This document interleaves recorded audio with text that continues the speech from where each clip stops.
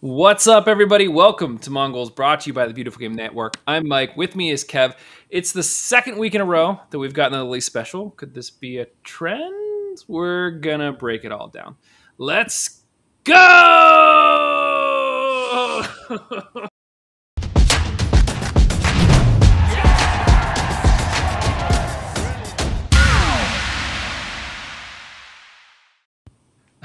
I wasn't expecting you to lean with me. Just collective efforts here. Everything's a team. Yeah. No Josh thus far. We shall see if he shows up. I know we talked last week about how they were supposed to go on the trip. I know they didn't go on the trip. He was at the game this weekend. Not sure how he's feeling. So he may bounce in here. We'll see. Kev, what's going on with you? Nothing much. Just getting back in the swing of things. Had a pretty good weekend. I think the weather is kind of peaking right now in Knoxville. Last night, Riley and I live near a park that we can kind of walk to. Very fortunate, and we'll just like take a little sandwich and some chips over and just sit on a bench and just kind of appreciate the evening. I mean, yesterday it was like 72 and breezy, no humidity, and we're just sitting and eating a sandwich. So You it's guys, great. you guys are the old couple from Up. You know that, right? Like, Yeah, it's great. That's what I like. So oh, yeah, no, doing good. Had a good weekend. How about you? not I bad. I saw was I gonna saw a ask. video of you cutting down a tree. Yeah, so we this weekend it wasn't meant to be like a ton of yard work or anything like that, but we had stuff we had to get done and it was like supposed to rain off and on. And so finally Sunday morning I got up and I said heck with it. We got a bunch of mulch, so I moved some mulch around, and then there's this tree it's an ornamental pear tree, which is an invasive species, which you're like, how can trees be Mm. invasive? Basically they produce fruit. They're not from here locally. Then they produce fruit. Birds eat the fruit, drop the seeds, and then the trees like smother out other trees from growing. So it was here when we moved in. Decided to chop. We let it flower out so that the bees could get the flowers, and then once the flowers dropped off before it could turn into fruit, chopped it down. And it went pretty. I was shocked. Like we had the whole thing cleared in like 2 hours, but it was awesome because we never grew up like splitting firewood. Like we're not like manly men like that, Nope. right? And I am not a so manly man. no, and so you just talked about eating your sandwiches in the park. So Exactly. so I've had logs in the past that I've tried to split with an axe, but without like a solid surface to put it on, it's just comical. Like it's like you're trying to hammer a log into mud. Like it just doesn't work. And Right. so now that I have this stump, I was like, oh, I'll give this a try and just see. It was like cutting butter. Like for a while, I was like, I'm just not strong enough to split wood. Like that's just what it is. And this, I could like sneeze, and the whole thing was like, whack. So Nice. now I feel like any chance I get to go out and split wood, I'm like, yeah, let's go do this. Like gives me some bravado. I feel good about myself. So yeah, that went well. But yeah, otherwise we were just sort of here hanging out, trying to get some stuff done.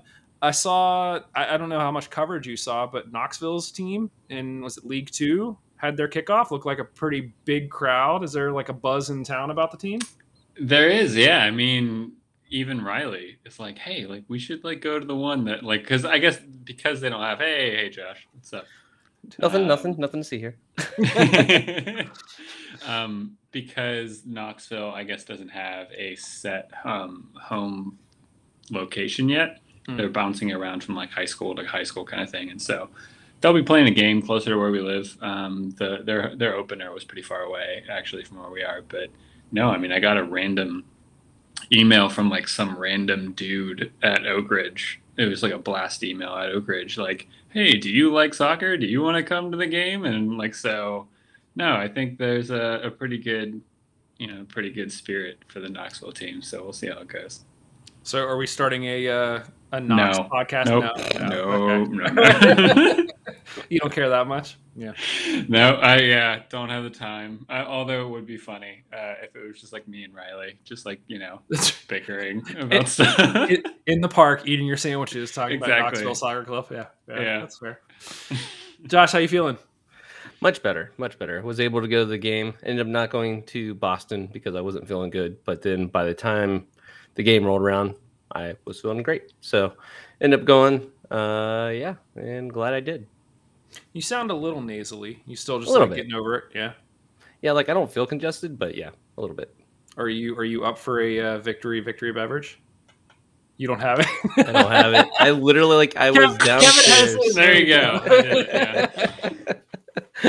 Yeah, we actually since we didn't end up going to Boston, but we still have the days off. So Liz and I have been like just chilling. It's like cool. We have today and tomorrow off as well. So went to the mall, went to the Lego store, got some cool sets, was building those. Got her there's like a flower set that looks like a bouquet of flowers, and then got a Imperial droid as well. So was doing that, just kind of chilling. Started reading a book, and then I hear Slack. I was like, "Wow, what's that?" Oh, son of a! Ran upstairs. Where is the closest Lego store? Oh wait. Oh, hey Liz. There we go. Oh, Victory beverage. Nice. You know what? Is this feels like, was Liz watching and she realized and then she like ran it up? Oh my gosh! Wow. That's usually what happens. We made it, man. That's I know. That's awesome. It's the sign of a successful podcast. That's right. I was gonna ask you, where is the nearest Where's the nearest Lego store? Lego store. There it is. Yeah. Yeah. On McKnight Road, the mall. Okay. Is that Ross Park? Yeah, Ross Park Mall. They have a Lego store in there. Cool.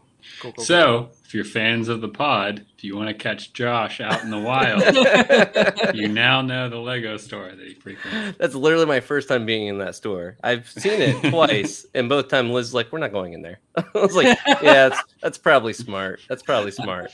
Have you seen all the memes of like you could tell that you're a real parent where like you're approaching the Lego store with the kid and you just like pick up the kid and run past so they can't see what you're running past? Yeah. You're not going to believe this, but I don't see very many parent memes in my traversing of the internet. So, no, I haven't seen that one. Yeah, makes sense. Yeah, I'll have to keep that in mind. I didn't realize we had one near us. I've only just been... There was one in New York we went to, and I think it was in one out in Anaheim. We'll have to check it out for sure. It's a dangerous store. It's a very dangerous store because like all the cool nostalgia stuff is like hundreds of dollars. You're like, yeah. A Millennium Falcon, that looks cool. Death Star, that looks cool. Yeah. No, when we were supposed to go to Disney, they're supposed to have a big store down there. And we told the kids, we were like, we will go look, but you're not buying it. Like anything you want, we could get like online for probably half the price. Like we'll scope it unless there's something like novelty that you could only get there. But yeah. Lego, man. We need like a Lego Riverhound set. That would be cool. They have Highmark Stadium. Like you can build your own. I think someone actually made a Highmark Stadium one. I remember in our Discord, someone was posting about it where they like had modeled Highmark Stadium themselves, and like you can kind of order like custom kits. That's awesome. I know you can get at like they sell like as a set at Old Trafford, and I think they have the Camp Nou or Camp Nou, however you say it. Yeah. Yeah. Very cool. Very cool. All right. Well, I guess, Josh, you cracked the victory beverage, so I guess we should talk about the victory. So the Hounds beat El Paso 1-0. That's sort of like high level. We got a goal from Russell Cicerone in the 46th minute, which, thank goodness, he was really close to getting a few more, but you could tell he's been pushing for at least the past few weeks to really try to get one. So I was glad that it was him on the end of that one and the way that he buried it. Guys, lots of takeaways from this one. Kev, why don't you start us off here? Give us a takeaway. I mean, I'd say, I was impressed by El Paso. This was a difficult game in the stretch of the season that we knew was going to be difficult. And what else can you say with an ending that we get? I mean, it's Cicerone comes out strong in the second half, and then it felt like in the second half in particular. It felt to me pretty even. We created some chances. They created some chances. El Paso are a good team. We're a good team. And then, just at the end, I felt like it was gone. Right? They got the penalty. And Silva makes his case for why I should have an opinion on what goalkeeper we should have. And it's kind of the hero of the match in not just the penalty either, but in a few other saves and kind of commanding moments that he had as well. So No, just a really good result after the back of some shaky, performances in the past couple games, and it's going to be needed to continue as we have some tough ones coming up. Yeah, for sure. I mean, just to put it in context, El Paso, even after we keep them to no goals, they are still the team with the most goals in the league with 24. So like to hold them to no goals is a pretty tall feat, especially considering the PK at the end. I feel like we kind of have to talk about Silva, but first, Josh, did you have a takeaway here? So I remember we were talking about the last game and how it felt like something was a little bit off. It felt weird. It felt like, like so many opportunities couldn't connect. And like, I feel like I should feel the same way about this game. But honestly, I thought they looked good. The Riverhounds looked good. Like, yes, the chances didn't all go in. And like, it would have been great if we had, buried some of those opportunities. But I never once, obviously until the PK, I never once really felt like we were, the losing team or we didn't deserve the win. Like we did what we needed to do. The PK was BS, but anyway, it never felt all that bad as far as like us dominating that game. And they're a good team. El Paso's a great team. We talked about how many goals they've scored, and I know they had shots on target. I know it was almost even on shots on target, if I remember right. But it still didn't feel like they had that many great chances. Like I never remember thinking like, oh man, we're on the verge here. So for maybe the very end where it felt like they were attacking more than we were, and that felt uncomfortable. But overall, I was fine. Yeah, it definitely didn't feel like, the Birmingham game where we sort of get the first goal and you could just sort of feel that even though we had however many chances, I think we said that game could have ended 4-0. You still always felt like Birmingham was going to get one. I never felt like El Paso was going to get one. And even the PK, it was like, they were just gifted one. And here we go. Josh, you clearly felt that the PK shouldn't have been a PK. Kev, how do you feel about that PK call? Someone else talk about it. I forget. I'm going to go back. I'm going to go back and watch it now. So basically what happened was, and part of the reason why I think we should talk about Silva is he gets the clean sheet. But I distinctly remember there was a keeper a few years back, and it might have been Morton. I don't think it was Morton, though. There was somebody who was always off his line. And every time we'd be like, oh, please just like stay in the net. Like, please stop. Like, and there were a couple of times that in this game where Silva was rushing out when he didn't necessarily need to rush out and just, causing us all to have heart palpitations. And this was a case where, he comes out, probably didn't need to come out to play the ball, and he like swings at the ball and the player heads the ball before he gets there, and his follow-through sort of smacks the player, like open-handed Will Smith smacks the player in the head, and so the ref calls a pen, and luckily for him, he was able to save it and make up for that mistake. But Kev, now that you've gone back and watched it, what are your refresh my memory? Yeah, no, I remember at first watch, I was like, that's ridiculous. Like that's not a pen. What are you talking about? Like it would just. And then I watched it back again. I was like, oh yeah, he didn't. Sorry, I'm distracted by Liz's comment. Liz was calling you out for the I'm going to go watch it now, which is just classic Kev. Yeah. It's been time since I watched it live and since now. And then they showed the replay and I was like, oh, okay, yeah, he didn't get anywhere near it and he made contact with it.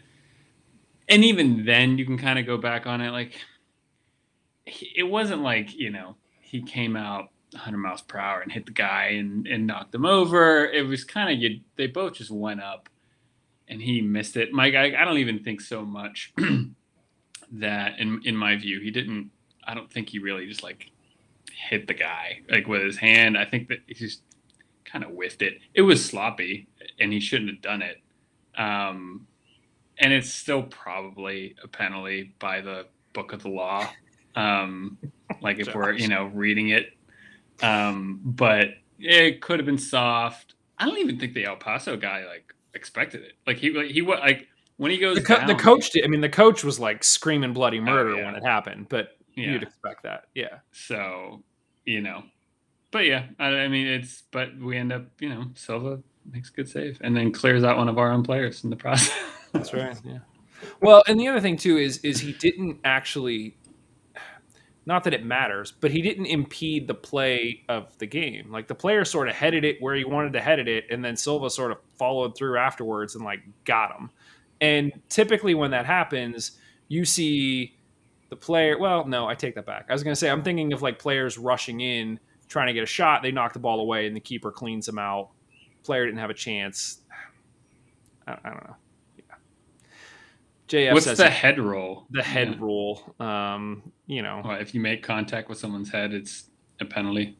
I don't think it's that straightforward, but yeah, like it's the same thing you see with like when two players are fighting after the whistle and one like barely touches the other head. Yeah, goes down. It's like, well, he touched his head, therefore it's a yellow. It's like, whatever. Yeah.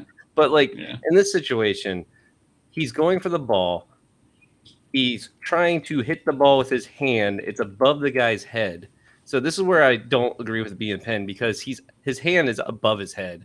And then when it hits when the guy heads it out, his hand comes down, barely touches his head, and he like pulls it away. It wasn't like he followed through with like a punch or through his face or something like that. It's literally like he tapped him on the head and pulled his hand back up, and suddenly it's a PK. It's like, no, it's not. Like I feel like any other time that would have been fine for most like professional games. It's just like there was nothing there. In watching the replay, it's literally like one frame you can see his hand is close to his head, and then the next frame it's up. Like it couldn't have been that bad. But yeah. Well, it's stupid. So I mean, Hounsey talked about this past week. The whole keeper rotation, and is anybody going to claim a spot? I mean, Silva gets a clean sheet on the top scoring team in the league who had their chances. Do you guys feel that Silva does enough here to get a start against Tampa? Or do you think that Lily's going to keep rolling with the rotation? And, we see Vosvik or White. I mean, I think you ride the high that Silva's on. Because even I think he makes some good saves throughout the game. None that were like spectacular, but solid saves against a good team. Positioning was fine. Sloppy for giving away the pen, makes up for it for the save, ends up being, emotionally very high and happy by the end of the game, feeling like you kind of just saved your team 3 points. And so, yeah, I mean, why not? And, confidence is riding high. I'd keep running him. I don't think, it's, I don't know. I think there's still room for improvement, and I think the other keepers are good. But yeah, no, I'd play him again. Josh, yeah, definitely. I feel like you kept a team who has the most goals in the league at 0. So, like, how do you not give him another chance? And had stuff to do. Like, you didn't just sit on your hands all game. It wasn't like last week where I was like, wow, he looks really good. And you realize there were 0 shots on goal. So yeah. but yeah, I feel like with that situation, like, you keep on going with him. I don't, unless he's hurt or something like that. Yeah. Why would you switch that out? I think sometimes too, it all else even. Sometimes I think it's good to just kind of go with a keeper that is going to be like hyper aggressive and kind of go for everything. It makes the mind up for the defenders knowing that you'll have a keeper come out and kind of help you in those situations. And so, that could be something nice as well. But one other thing that I didn't mention off the top, Dos Santos gets on the he wasn't player of the week, team of the week last week for USL Championship. This week had a little bit of difficulty with Cheetah. got a yellow card, and then was playing really sort of rough towards the end. Lily had to sort of take him out, sub him out, give him a breather. But again, I mean, I think Cheetah was a side that, again, Hounsey sort of talked about a little bit last week too. You always sort of feel like he's going to get one at Highmark. And so to keep him off the board, I think is another huge thing. And here you have, again, a rookie going up against a veteran and held him at bay. I mean, it had to take some shots to do it, but, he did all right. So still like Dos Santos. I still think he's one of the first names on the team sheet now moving forward. But I'm going to eat my words here, but like in the past, has Francois, aka Cheetah, actually like really hurt us when he's come back? Oh, okay. Yeah, he scored against us, I think. Eat those words, Kev. Yeah. Has it been twice now he scored against us? When he played for Miami last year. And Yeah. I think he scored on us in both games we played against them in Miami. Or against Miami, he scored both games, yeah. And then who did you play for after that? Was it one of the Canadian teams or like that? Or I can't remember where he was before that. Can't remember. No, he was. Yeah, he's one bounced of the around. Teams. Yeah. Yeah. But anyway, so he scored against us before. Yeah. Got it. Yeah. So it's always a pain. His shorts always drive me crazy because he like tucks them up his butt cheeks, but whatever. We were making jokes that it looked like so. I don't know if you noticed, but Evan, their keeper, was not able to kick the ball ever. Mm-hmm. He always went short with the ball, and so we all said that Cheetah was stealing his leg days. Like, quit making Cheetah do your leg days, Evan. Nice, get in his head. One thing that I thought was interesting tactically, and sometimes you sort of look at these things and you can't really see anything, and then there's other times you're like, that's interesting. So if you go to the USL Championship site, you can look at sort of all the stats and the positions during the game and things like that, and it'll always show you the starting position, but then it shows you the average position of the team. And what I thought was really interesting was that when you actually look at the average position of our starting 11, it was more of a 4-2-4, where you had Griffin and Forbes as sort of these holding midfielders in the middle of the field. And what made it interesting was that if you look at El Paso's average position, they were playing more of a 4-3-3. So with three guys like stacked in the midfield. So what was interesting was if that was a trend that Lily had seen, he effectively figured out a way to say, I'm going to put Danny and Kenny against three guys, like 2v3, and free up one of our guys on defense to double up on whoever's making runs and try to cut down on their chances. And it seemed to work. I mean, if you go back and sort of look at things, it was just interesting that you would think that El Paso would have dominated the midfield, and it did not feel that way. And I don't know if that's just a testament to having Kenny and Danny Griffin as like your two midfielders, and they're just good enough to outwork the three guys that El Paso had in the middle. But tactically, it isn't always as obvious something jumping off the page like that. But I saw that and went, that's interesting. So that might be something to look at moving forward when you start to see, especially after all the success that Danny had further up the field against Birmingham, to see him play back in a holding mid again this week. I was like, that's interesting. You'd think he might stay with that. But as always, there was a method to Lily's madness. So interesting. Just, that I'm finding more and more that there are a lot of actually really good resources on the USL's website to like give you a picture of what's going on. Ooh, as I like kick my camera. Sorry about that. Both at a team level, game level, player level. There's a lot of good stuff over there, so you should definitely go check that out. Guys, other takeaways. What else were you thinking about this one? Any other thoughts? When was the last time? Oh, go ahead. Nope, you. Okay, I'll go. I was going to say, when was the last time Kelly has scored? I think we started the season where he was like, he's going to score every game, and he's a machine, and he still is. I've still really like Dan Kelly. I think he doesn't. I think I probably had a simplistic outlook on him early in the season, thinking that he No, I'm gonna backpedal. I never really thought this. I'm just saying, like, it could have been, it could have been the outlook that like all he is goals, and he's right in the middle, and he'll just score, and that's it. But I mean, he does contribute. I mean, he gets assists as well. He works off the ball and links up pretty well with Cicerone and Dixon and the like. So um, he's not just he's not just goals, and he contributes to other aspects in the game. That being said, he missed a game through a red card, but I don't think he's scoring for the past. Well, and to be fair, as I was just sort of looking through the stats earlier today, I think he's tied for first in the league with goals on 6.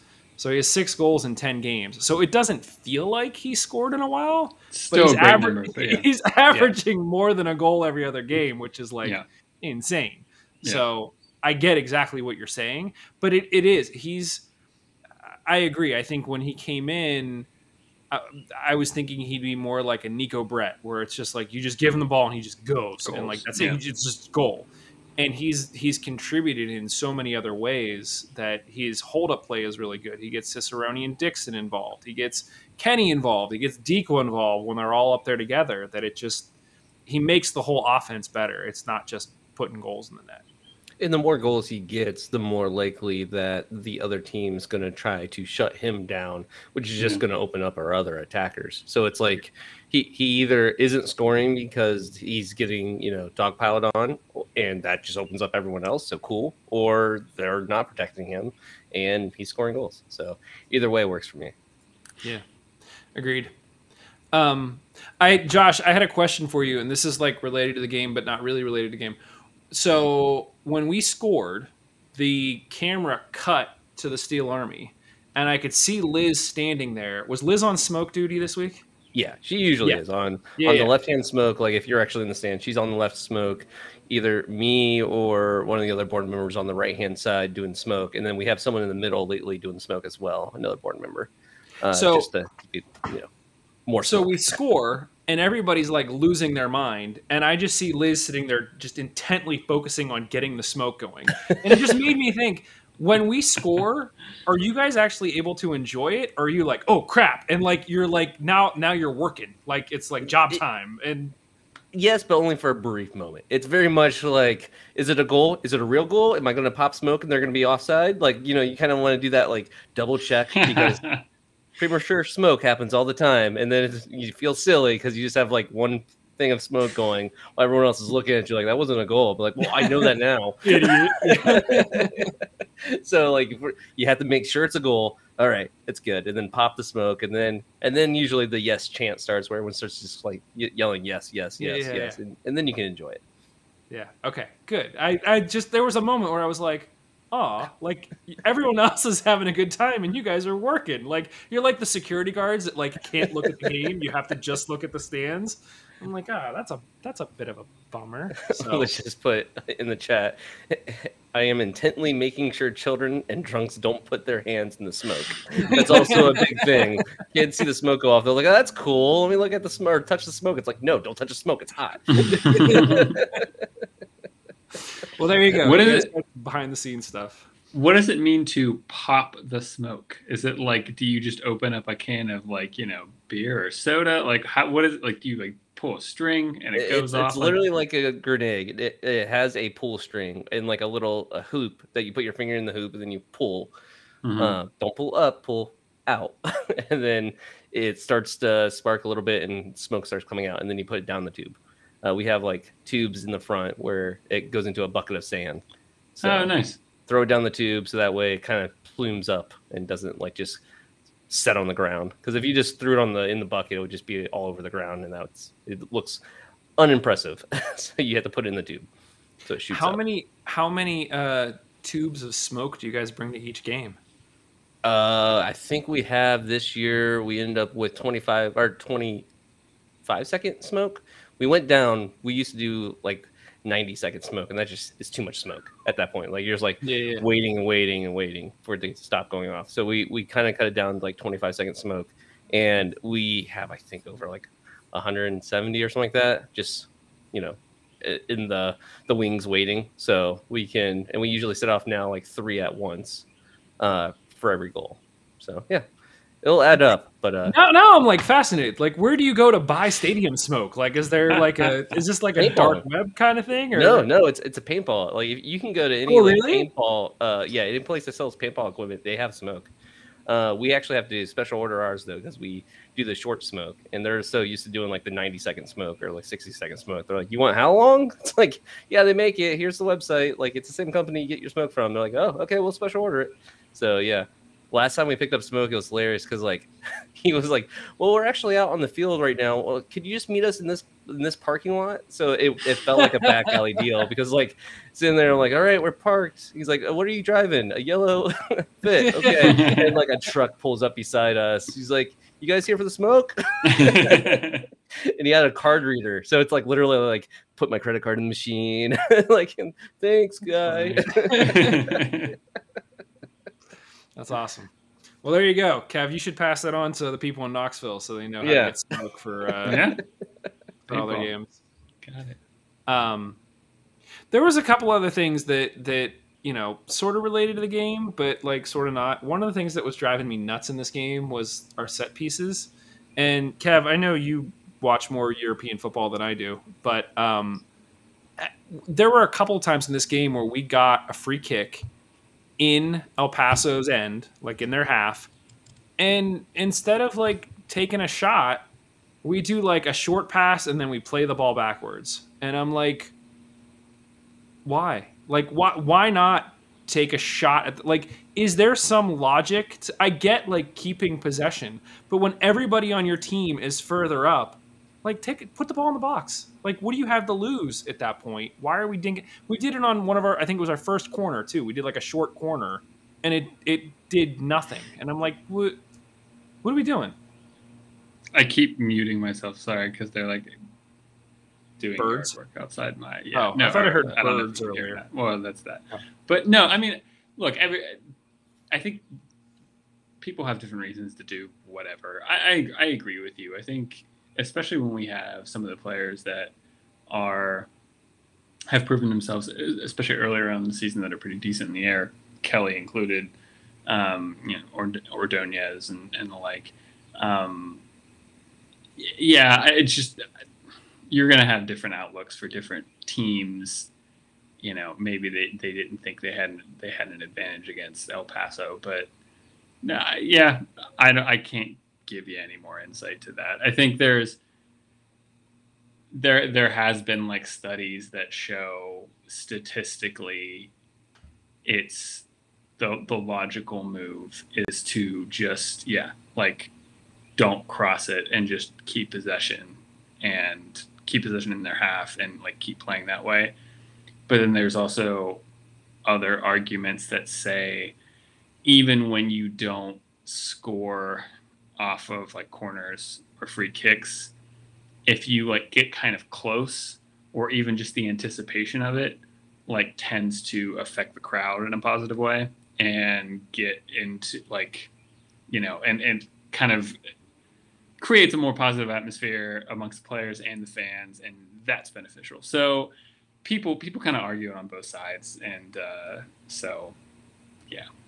I remember we had a conversation about this a while ago about short corners and how short corners are actually like, this was like 3 or 4 years ago now. It's like, oh yeah, short corners are actually statistically more, or like on average the same or a little bit better than a full on crossing it. But kind of interesting idea. Like I could definitely see the team thinking it's better to obtain or keep possession after like for a corner if we're already winning. It's like, yeah, do a corner, just keep that possession and keep on dribbling the ball around to waste more time on the clock. I could totally see that being, logical, because when you just throw it in the box and then the keeper just, catches it or something, it's like, okay, well now we don't have possession, we have to get it back. So yeah, I think it's like if you look at the total percentage of times that it ends up as a goal, the total percentage of times it ends up like as a goal kick, and then the total percentage of times where you end up ceding possession in one way or another because you can't, beat the first man on the cross or whatever.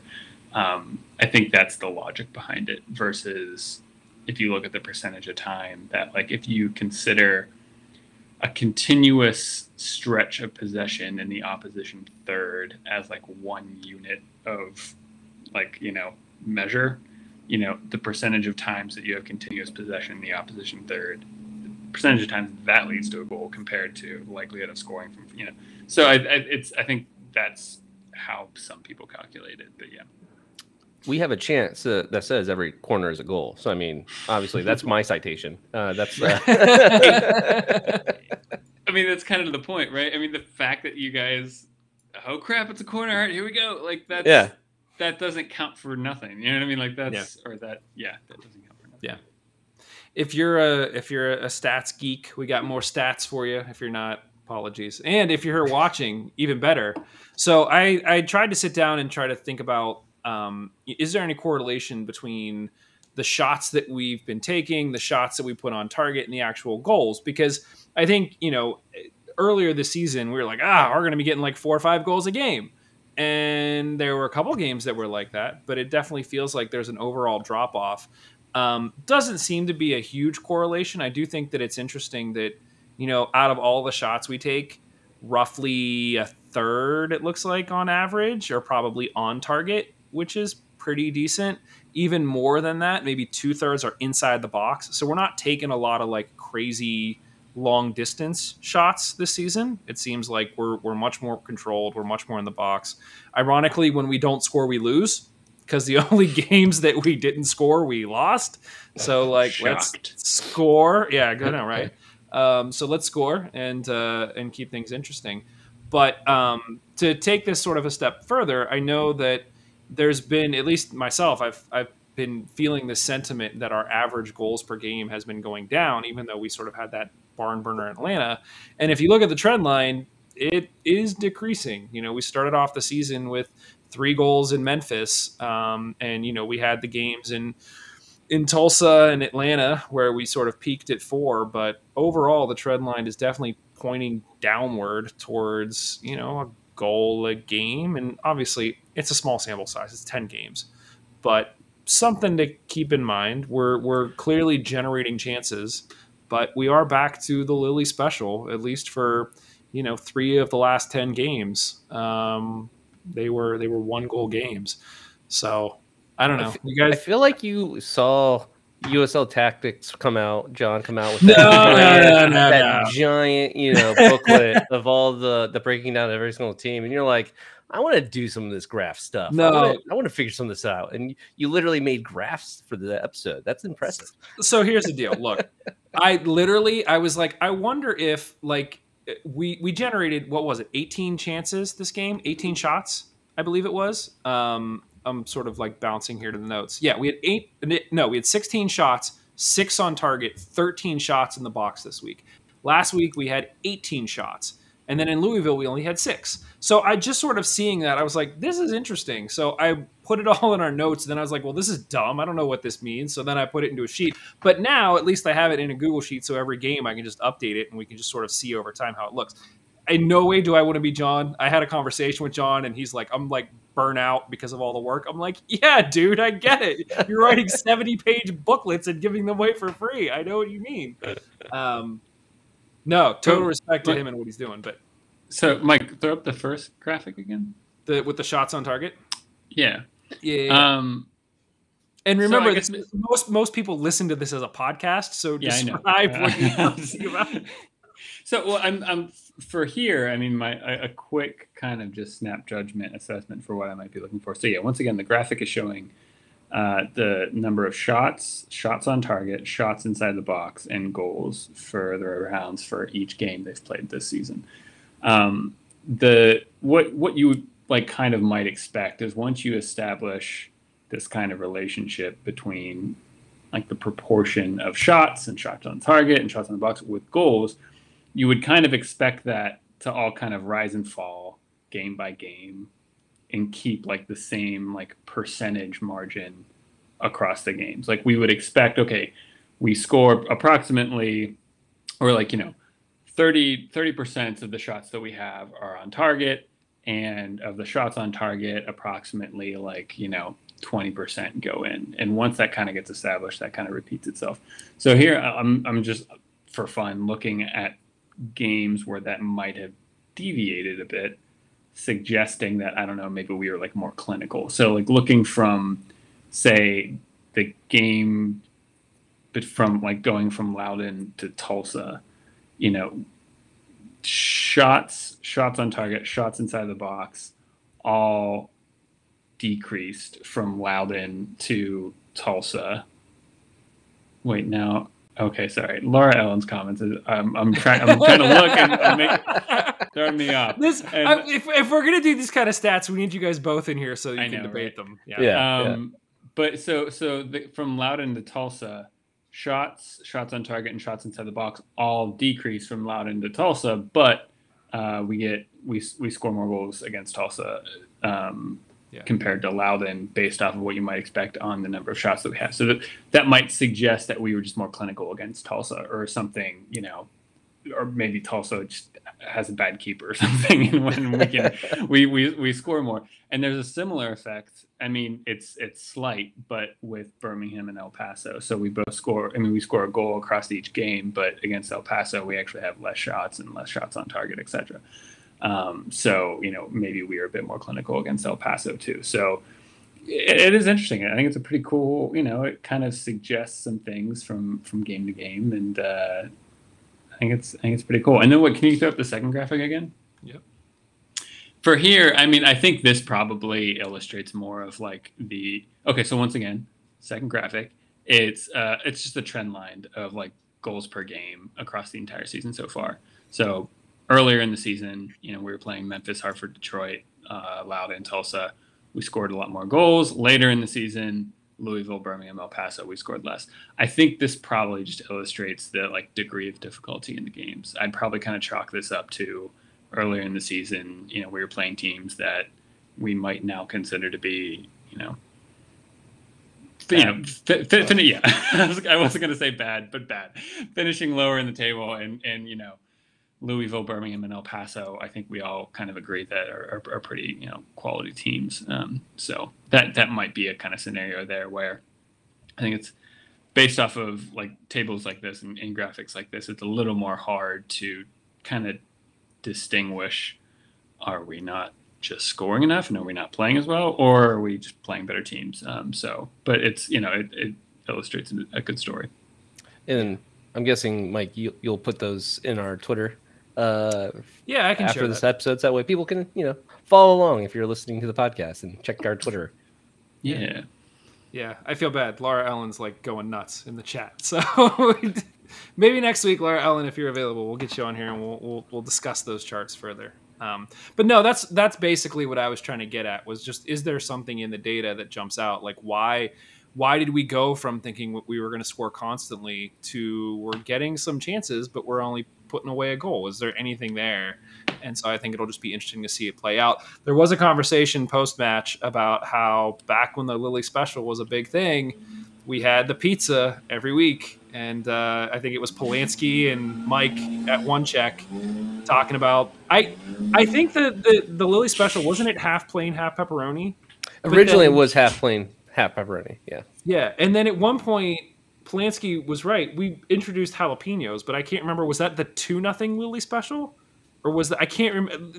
I can't remember when we brought that. It's been a while. Spicy. I don't remember. It was spicy. Yeah. Maybe the game was just really spicy, and the goal was a nice goal.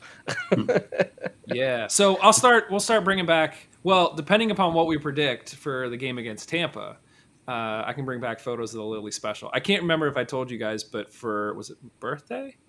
My wife got me a Uni pizza oven. Oh, that's right. Yeah. So now, like, it's a little bit of a hassle to like set it up and get it going. And the first time we had it, I was like, I don't think it'll be much better. And then I had it, I was like, damn it, that's good. So like it's totally worth it. So yeah, I can take some. We'll have to figure out what if we say, let's set it right now. What's the 1-0 Lily Special? What's our toppings here? I feel like if it's a disappointment, it's a pepperoni and cheese, half pepperoni, half cheese. But if it's a good game, you spice it up and you do the jalapenos instead of the pepperoni. The jalapenos. I think it sounds good to me. So against Tampa, well, we'll get there. We'll get there. This doesn't need to be a long answer. Very quickly, pineapple on pizza, yay or nay? Yeah. I've never had it. Like, so it's like at one point I had a pierogi pizza. I was like, how does that work? But it's literally just because you're a Pittsburgher. Yeah, I know, that's but why. it's literally like mashed up like potato pierogies on top of a pizza. And I it mean, was who like, hasn't had pierogies on pizza? Let's be honest here. Come on now. It was fine. So maybe I just need to make a pineapple pizza at some point. I don't. Are pineapples in season right now? I don't think. They come from Hawaii, so it's I'm like saying always there's in season. supermarkets, Yeah, Mike. We live in the future. What are you talking about? Our pineapples Liz is saying pineapple, mushroom, and red onion. I do love me a mushroom and red onion. Like, oh, that's our go-to really, pizza. really good. That's why she's talking about that. That's like, hey, want to order pizza? Sure, regular, and that's what we get. Pineapple, mushroom, and red onion. Nice, nice. I like that. That's a good shout. Guys, any other points from this game or anything else you guys want to talk about here before we look at the table? Because we're 10 games in. Oh my god, it's table time. No, I'm excited for the table. Let's look at the table. Okay, here we go. So I got the full table, but really, let's just the playoff. The teams in the playoff section are the most interesting. So for those who haven't been looking at the table, wink, wink, nod, nod. Hounds are currently sitting in second, but we do have a game in hand on Louisville. Louisville are 2 points ahead of us. So in theory, if we win the game that we have in hand, we can pass them. But we're also only like a third of the way through the season, so let's not get too crazy about this. I think what's interesting is when I was looking at the standings last week. Not looking at the standings last week. Tampa and Miami were flipped. And Tampa got themselves a big win against Phoenix this past weekend, and they leapfrogged them. So our next 3 games are against teams that are currently in playoff contention in the Eastern Conference. We go Tampa, Miami, and then Detroit, which Detroit are only 2 points back on us, and we've played the same number of games. So for those of you who thought that Detroit was a joke earlier this season, they might fade, but they're doing what they need to early this season. So, guys, any sort of hot takes or things that surprised you from the playoff table as it stands 10 games in? I mean, honestly, Detroit surprised me a lot. I thought Detroit was going to be trashed this season. I really did think that they're going to have a rough go just because, going up a league, everything's a little bit different, a lot to get used to. And they didn't bring in a whole bunch of players at first. They actually have been adding to the roster throughout this whole season. Mm-hmm. I feel like they're still announcing signings like once a week for some reason, even though we're 10 games into it. But yeah, so I'm surprised Detroit has been able to hang as much as they have been able to. And now, if you do look at like who's producing in that team, it is players they brought in who are not from NISA. So it's they like to call themselves the NISA All-Stars. The stars of the team aren't really NISA players. So it's kind of understandable, but it is still surprising. I do wonder, and Liz actually had this shout when we were talking about Detroit the other day, they're used to a shorter season. Like, they're not used to this many games. So what are they going to look like, once they're, more than halfway through the season and there's still more games to be played? Are they going to be able to stay up? So we'll see. Yeah. I mean, and to be fair, we played Memphis first game of the season, and I think we all thought Memphis was going to be trash. They have a game in hand on us, and they're 3 points back. So, like, they win that game, they're tied with us on points for the same number of games. Kev, anything here that jump out at you? Tampa and Miami. Wow, Tampa and Miami. I like Tampa. That makes sense. All right. Might as well. Tampa and Miami. I mean, yeah. Well, so. Tampa 4 wins, 3 losses, 4 draws, and Miami 4 wins, 4 losses, 2 draws. Less so Miami, but I wouldn't have expected that kind of balance between wins and losses for both those teams. So I guess particularly of late, they've haven't been able to, I guess produce the way I expected to. But I mean, I'll be fascinated to see what kind of outfit they look like when we play them soon. I haven't been following them. I haven't been watching their highlights. I don't know if this is just they're getting bad breaks or what. But I mean, Tampa has a goal difference of 7, which is only 1 different from Detroit. Miami, on the other hand, has a goal difference of 0. So we'll see. Yeah. And Indy isn't a total dumpster fire like we all thought they would be, which, again, it's early. But I also do think it's kind of interesting that Louisville's doing as good as they are doing. Yeah. I know that, losing some key players and just like we kind of thought maybe this was going to be the year that they, weren't as good as they have been in the past. It is interesting that they've now lost one game, which, oh man, I don't know if you saw the game they lost, but playing against LA Galaxy 2, they lost, and the score line was 4-3. Yeah. Crazy game. It's just a crazy game, and thank you LA Galaxy 2 for giving them their first loss and making them within reach for us to, hopefully be able to get that game in hand and jump them in the standings. Agreed. So as we mentioned, well, first of all, let us know what you guys think. If there's anything that jumps out at you from the table that you find to be interesting now that we're all technically allowed to look at it, take a look. Let us know what you think, because I think there's a lot we can learn. But also, it's only 10 games in. Like, don't get too crazy about it. But as we mentioned, next we hit the road. We face Tampa this weekend. Tampa, as I mentioned, just rolled Phoenix 5-1 after they had back-to-back losses to Memphis and San Diego. So on the bounce to play Phoenix in what was supposed to be the championship game, was it last year or 2 years ago, that got canceled because of COVID? Yeah, 2 years ago. Yeah, 2 years Tampa ago. wins 5-1, and that was after they went down 1-0, and then they scored 5 unanswered goals. 2 of them were own goals, and they got Phoenix to take a red as well. So, if you haven't watched those highlights, go check those out. Those were definitely interesting to check out. Tampa are only 2-3-1 at home, so this is not like they're unbeatable. We could definitely go in and make some noise. Jake LaCava, which is a name that we should be familiar with after the past few years, he leads the team with 5 goals, but Guinzotti leads the team in shots with 20. So I think every time you turn on, or every time the announcer said something on those highlights, he was talking about Guinzotti, which is funny to me that Guinzotti has 20 shots but only 1 goal. But whatever. So yeah. But Tampa's going to Tampa. What do you guys think of their name, the Rowdies? I mean, it's classic. I mean, I can't really say anything bad about the Rowdies as far as like their history. They're one of the more historic teams as far as like they were in, what was it, NESL back in the day. Like they're a long-standing team, so they've been around. Like no complaints. Yeah, it's fun. I mean, part of me digs their whole brand. Like I don't know, like the mascot just being like a dude with a mustache. I'm like, okay, like, and I get there's a history there and why that's the case. But even like I know some people hate it, but like if you go back and watch those highlights, like the neon green kits that they wore, I was like, okay, that's kind of cool. Like I dig that. So yeah, as an organization, as a brand, I rank Tampa up there with Louisville and us. Honestly, like I think it's pretty solid. But Kev, the fact that you brought it up makes me think you feel otherwise. Well, because I know it's funny enough. I've listened to podcasts that cover like European soccer by Europeans. And I remember in one episode in particular, they were like talking about the most like crazy, ridiculous soccer names in the world, and they're like the Tampa Bay Rowdies. Like they're like, what's a rowdy? Like what is this? And blah blah blah. So that's what I thought of. I mean, there are teams named City, like United, right? Like they I'll take Rowdy, Real. Like I will say one thing that's always kind of bothered me about the Rowdies is the fact that they don't really have a logo, like a crest. Yeah. It's literally just their name. A word mark. I was like, what?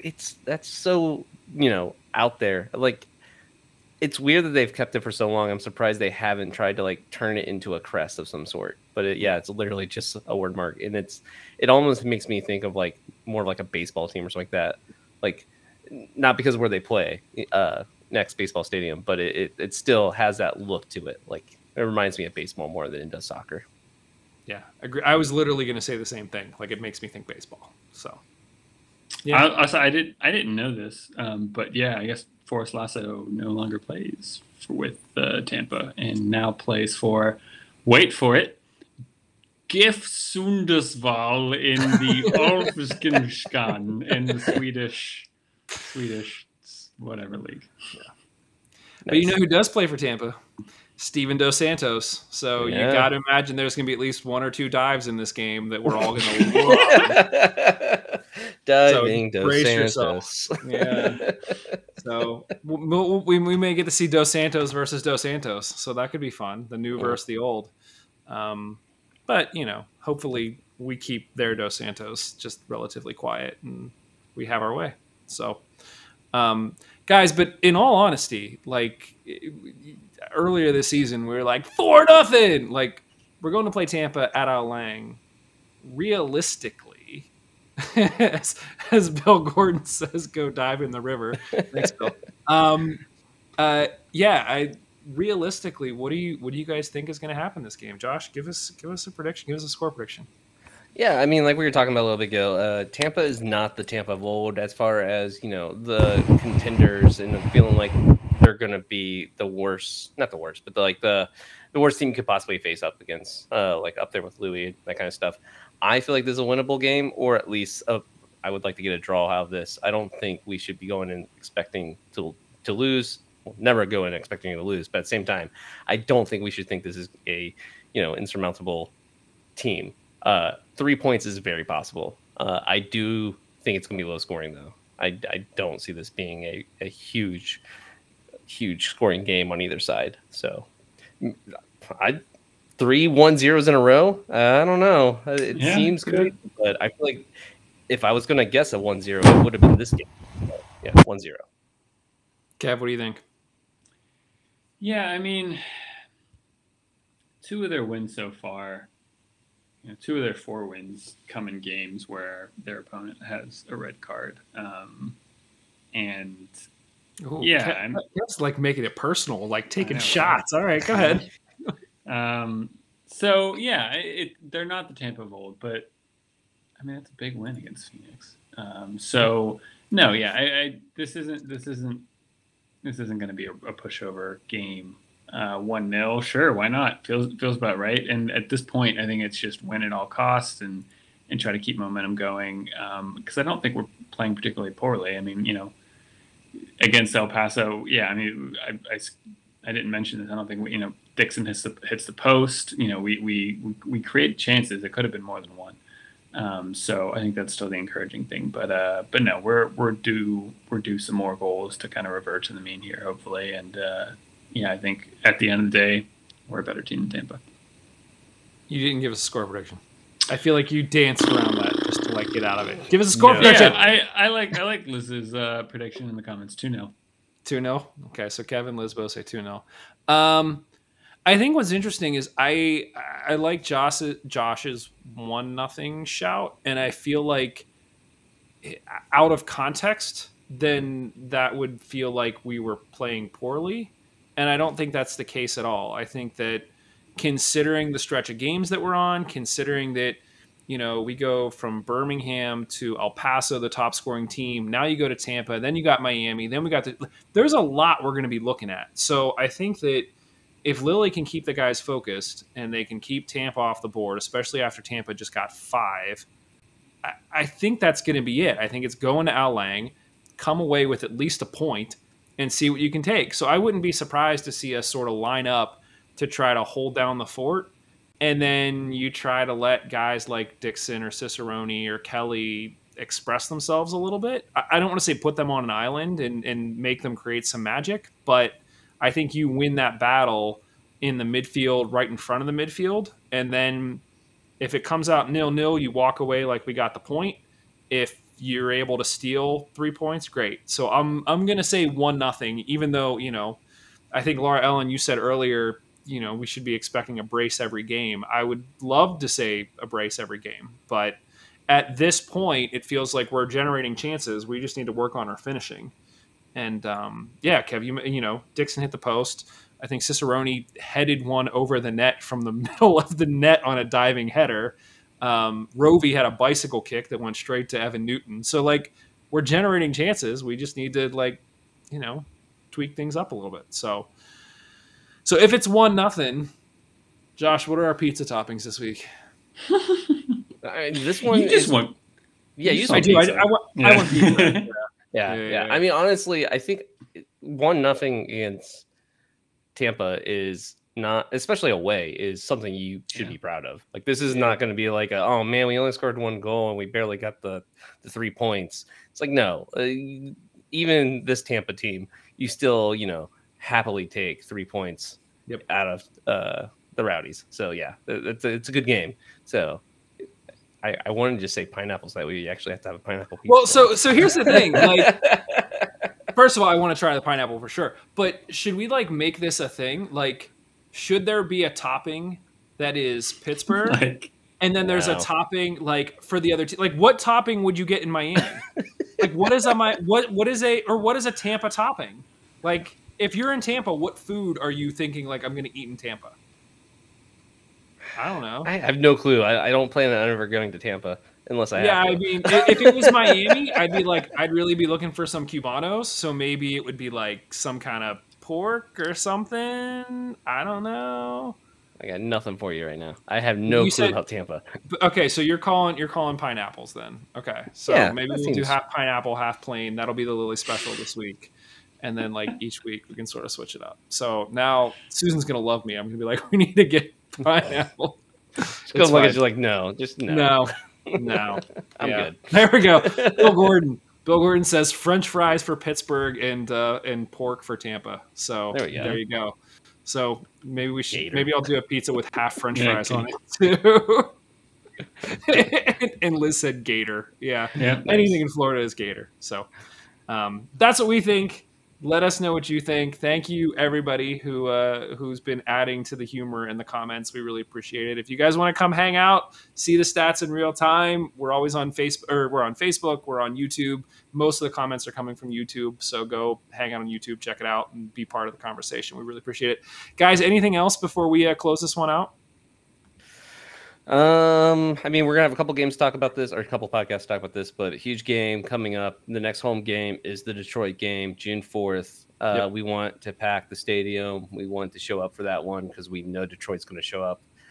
So yeah, let's make sure the Steel Army section, the Paul Childs stand, is full. So if you are coming to a game, anytime you plan on coming to any game this season, this is the one to come to for sure.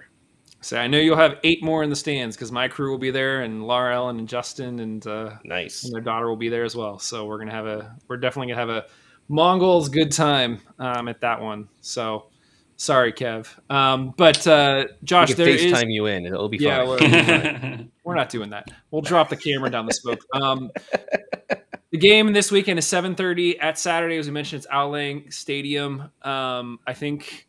What Hounsey said that there's supposed to be a watch party at Bulldog. Josh, we're gonna have we're gonna try it. That's another thing we're gonna try. We're gonna try to have a full turnout for Bulldog for that game, just because it is it's a big game, and we haven't really done anything proper at Bulldog in a while because of weekday games and Open Cup stuff and stuff like that. So yeah, definitely come out to Bulldog Pub and come join the fun. So get the Bulldog on Saturday. Games at 7:30. Get your tickets for Detroit in 2 weeks if you haven't already. Well, I guess technically 3 weeks. 3 Saturdays from now. Man, lots of Hound stuff. Lots of good stuff. Yeah. So I guess anything else from you guys? We good? Peachy Keen. All right. I guess French fries and pineapple. Look for the pictures this week. And actually, I might have to make it on set. My oldest son's birthday is on Friday. And typically we do pizza on Friday, but he wanted something else for his birthday. So I'll make it game day, and I'll let you guys know how French fries on pizza taste. He doesn't want a French fry and pineapple pizza for his birthday? Come on. Nah. Who doesn't want that? Nah. All right. Well, thank you, everybody. We appreciate it. Weekly reminder that Black Lives Matter. We are proudly part of the Beautiful Game Network, which is home to more than 100 volunteer writers and podcasters covering local soccer. Help us all keep doing what we're doing. Head to bgn.fm and click the donate button to help us cover our expenses, and we appreciate all the support. Otherwise, thanks, everybody. We will talk to you very, very soon. Cheers. Later.